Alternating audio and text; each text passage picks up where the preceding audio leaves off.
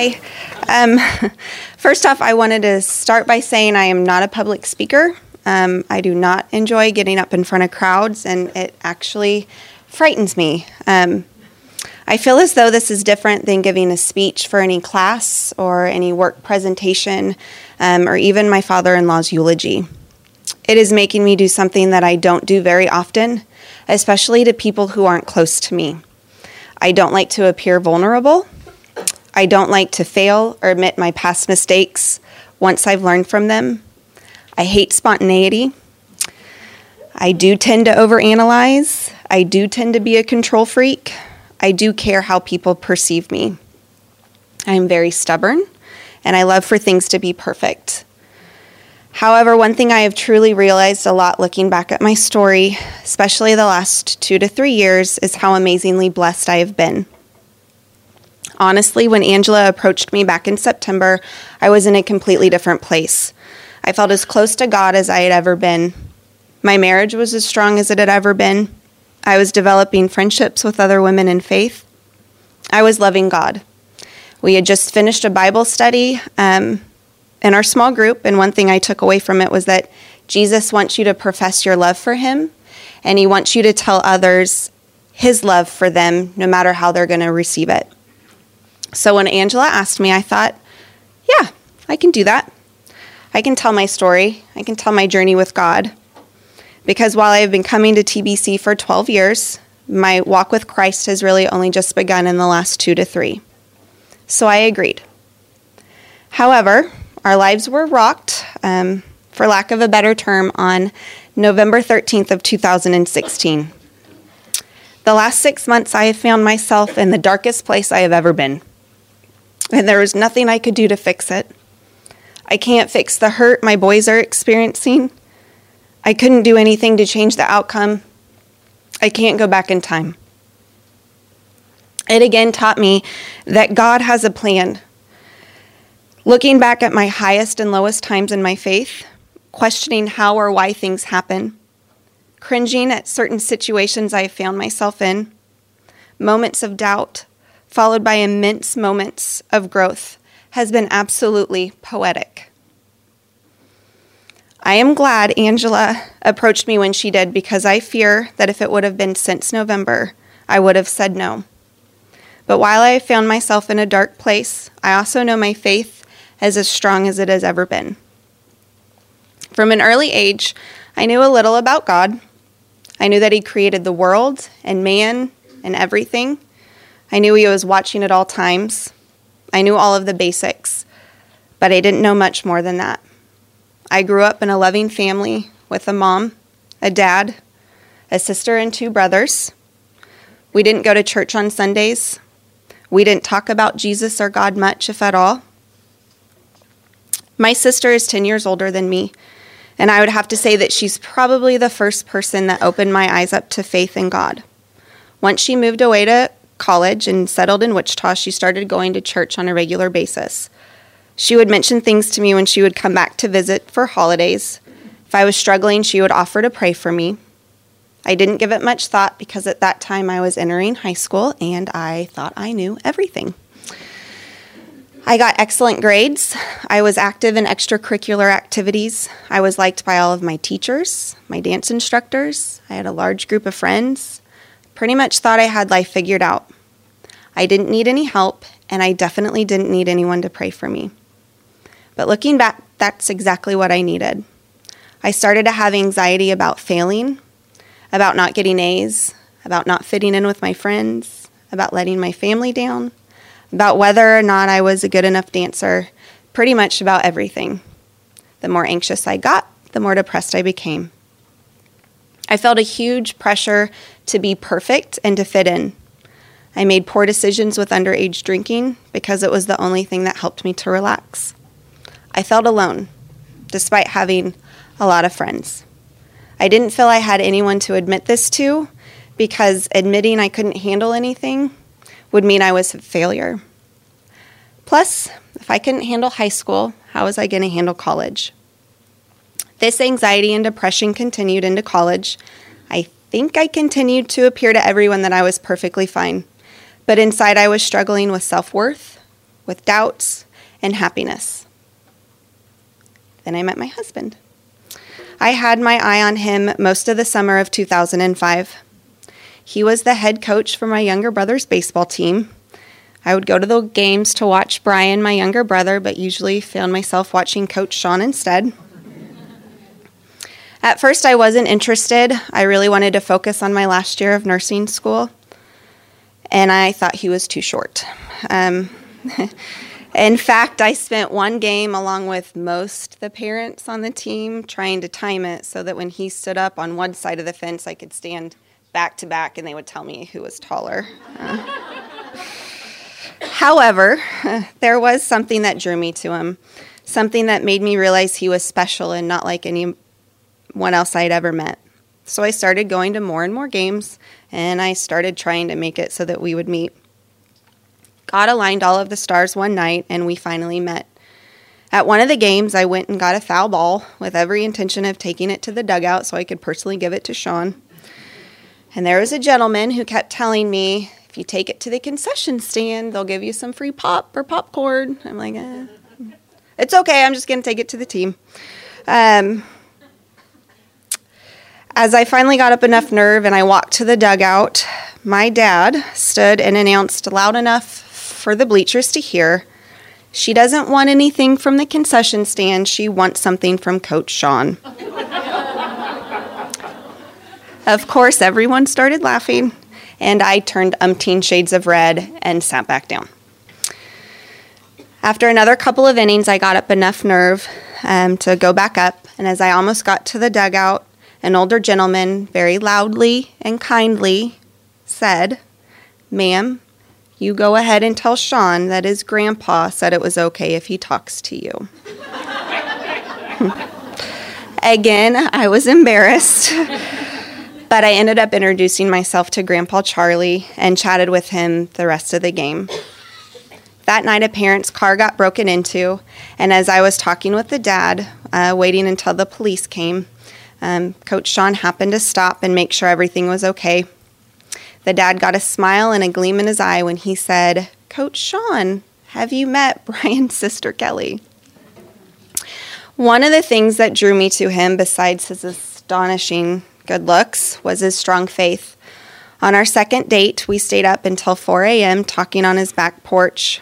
We talked about everything that night, our dreams, our hopes, our anxieties, but most importantly, he talked to me about God and his faith. I left that night with just one sweet kiss and love in my heart. Shortly after we started dating, he encouraged me to go to church with him. I had visited TBC a handful of times with friends in high school and suggested that we started there. I prayed that I would marry this man before he realized how much of a failure I was and left me for something better. For the first time, I was truly loved by a man, and I knew there was no one better than him. God answered my prayers, and we were married 14 months after our first date. Life was better than good. We knew we wanted kids, and about 6 months into our marriage, we decided to start trying. Getting pregnant was not easy for us. After 6 months, we were very discouraged, and after 12 months, we started seeking help and answers as to why we were unable to get pregnant. At this time, I was a hospice nurse. While I was a hospice nurse, I had experienced both the highest and lowest points I had been spiritually till this point. Watching people pass from this life to the next is very difficult to describe, but it supported everything that I had been hearing in church and everything that Sean told me. It was while I was working at Midland that I got baptized. This decision made me feel as close to God as I ever had. It was one of my highest moments, but it was short-lived because I started getting angry at God. I would spend nights crying in our bathroom or another room because I knew I was a failure as a wife. I would try to negotiate with God. If you let me get pregnant, I will never say or think anything terrible ever again. I didn't understand why I was hurting so much and why my prayers weren't being answered. At this time, I was taking care of one patient in particular. She was still one of my favorites. I went to see her for an hour twice a week, and so we developed a pretty strong bond. She knew that we were trying to get pregnant, but were having difficulty. She took a turn for a worse and was living at an assisted living facility, and they called me to come sit with her until her family could get in from Kansas City. She was not really responding other than undecipherable babbling. She was laying in bed. She would occasionally sit up and look at me or look past me to a chair in the corner and then lay back down. She only had one clear conversation with me. She sat up in bed, looked at the chair very confused, looked at me and said, "Where did your little boy go?" I said, "Do you know who I am?" She smiled, rolling her eyes. "Yes, you are Kelly and you are my hospice nurse." "Where did your little boy go?" "He was just sitting in that chair playing with some balls." I started getting teary and said, "Well, do you remember that Sean and I haven't been able to get pregnant?" She shrugged her shoulders and laid her head back down and returned to her previous state of minimally responding. She bounced back from that. We never talked about if she remembered it or what she saw. I left hospice shortly after that because at that time we had been seeing a doctor who recommended decreasing stress. She was still alive, and it pained me to have to tell her I was leaving, and I remember the conversation so vividly. At this point, she was at a full nursing facility. She was sitting outside. Her health had deteriorated, and she was needing help with all of her activities of daily living. I told her why I was leaving. She said, "Oh, Kelly, you're going to get pregnant and you're going to have a boy." I started crying and said, "I sure hope so." "How about if you get to heaven before I get pregnant, you march right up to Jesus and tell him I should have a boy?" She smiled and shook her head. She passed away the first week in June of 2008, and while I didn't realize it until 4 weeks later and 15 months of trying, we conceived our first baby boy, and he has had a ball in his hand ever since he was born. Fast forward to year 2013-2014, we are entering our 7th year of marriage with 2 boys and all the stressors that come with family life and young children. We stopped making God a priority.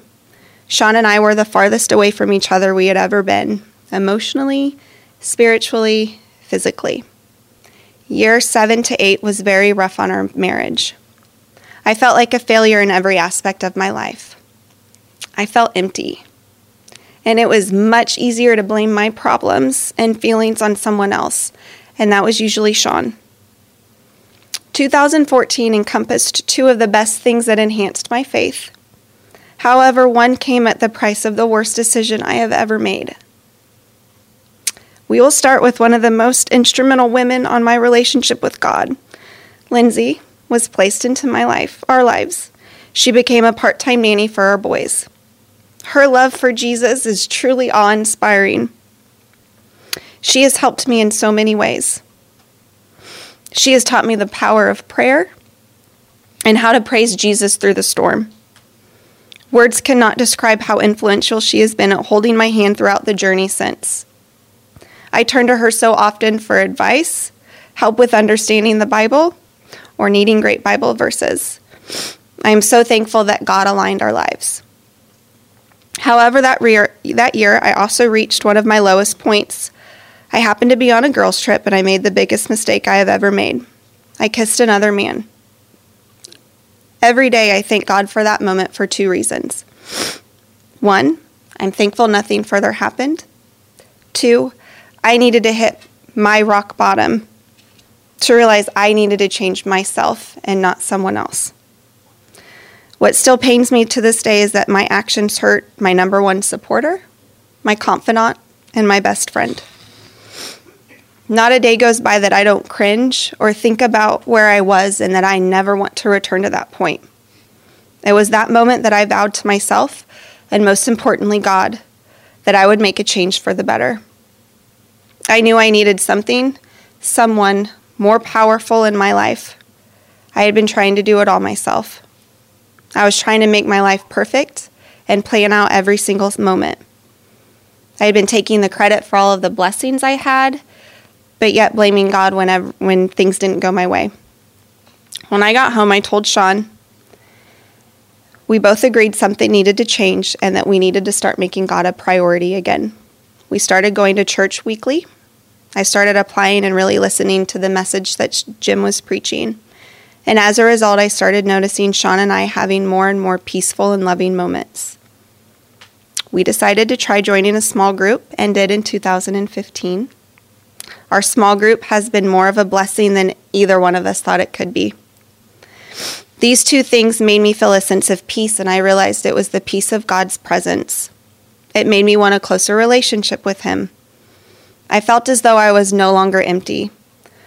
Slowly, I started noticing a change in how I perceive things. And looking back, I've always wanted that. But I was so intimidated by the Bible. I had previously thought, God can't love me because I am a sinner. I have hurt so many people. I do not deserve forgiveness or grace or mercy or compassion. I'm not a good enough person to remember Bible verses. And our small group has been so instrumental in helping me develop my relationship for God. And I am so thankful for the couples in our group. Because without even knowing it, they have saved Sean and me from more than they know or realized. Not only have they helped us strengthen our marriage, but they have helped us grow individually and as a couple closer to God. They were also there for me in April of 2015 when I lost one of my dearest friends in an ATV accident. What could have been a low moment wasn't as low because of them. They are amazing women of faith, and I am so happy that God has placed them in my life. That brings us to 2016. Angela again asked me in September to give my testimony, and I agreed. Everything was great. My marriage, I thought I had made much stronger faith friendships, and my faith was as deep as it ever had been. However, that all changed on November 13th. This time our entire family hurt. This time it was something much more permanent, and I still find it unbelievable and very difficult to talk about. My father-in-law was taken from us suddenly, without warning, without us getting to say our goodbyes. Papa was a two-of-a-kind man. I say that because my husband is just like him. Papa always put his family first. He was our biggest supporter. He came to almost every game and school event. He would cancel his plans just to watch the boys. Nothing was more important than God and his family. He didn't need or want attention or recognition for this. In fact, I'm pretty sure he's probably really upset with me in heaven because I'm even mentioned it. He's humble. He was kind. He was always there for a hug and a pick-me-up to offer words of advice or encouragement. Watching my rock and strength, Sean, crumble was and continues to be heartbreaking. Watching my oldest son, who was so close to his papa, completely shut down has been indescribable. Listening to my youngest cry for him at night breaks my heart every time. Despite this being another low, despite hurting and watching all of my close ones hurting, I still felt a calmness. I felt a presence with me that helped me accomplish the many to-do lists that come in assisting with planning a funeral. I felt a presence with me when I was holding my husband and kids in embraces, giving them words of encouragement, standing and giving his eulogy. I watched my husband seek comfort in God's word, which continues to be an inspiration to me. I, for once in a crisis, wasn't focusing on the negatives. I was finding light in the darkness. I've told many people, you don't have expectations for people in a time like this. You truly don't. And while I've learned that people might let you down, God never will. There were rays of light from God's love coming with family and friends who missed lunches, activities with their kids to be a support system to my broken family. Friends who literally put their lives on hold to help me and mine. Those people are a gift from God. They literally held our hands, gave us strength to continue, and at times even held us up. In the midst of a tragedy, I knew I was blessed because of the amazing people that God placed in my life. Caleb, my oldest, even told the grief counselor when asked if he was angry at God. He said, "I was. But then I remember all that he has given me, and how can you not love him?" I'm starting to realize that I am not in control. I will never have all of the answers. I do not and will not ever be perfect, and that's okay. I'm not the same person I was 3 years ago, and I like to think I've changed for the better, but I'm still a work in progress, and I know I always will be. I feel better when I take the time to talk and pray with God, when I read his word, and when I put him first.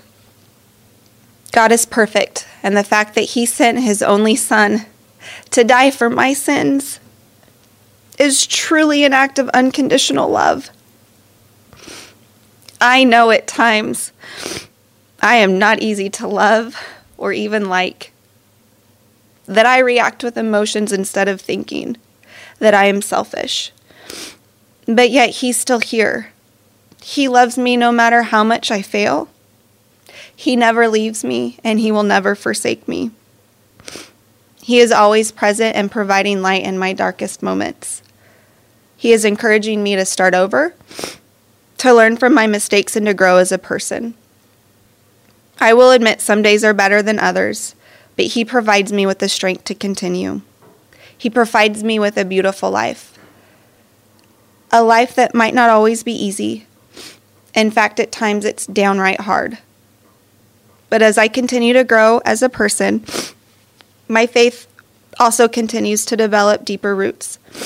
And I now realize that all I have is truly because of him. A friend of mine gave me a gift, and it included a Bible verse, which I think is now going to be my life motto, which is, "He has made everything beautiful in its time." Ecclesiastes 3:11. And I totally forgot to do the pictures. So that's my beautiful family. Husband, my oldest and my youngest, and then that's just us again. So thank you.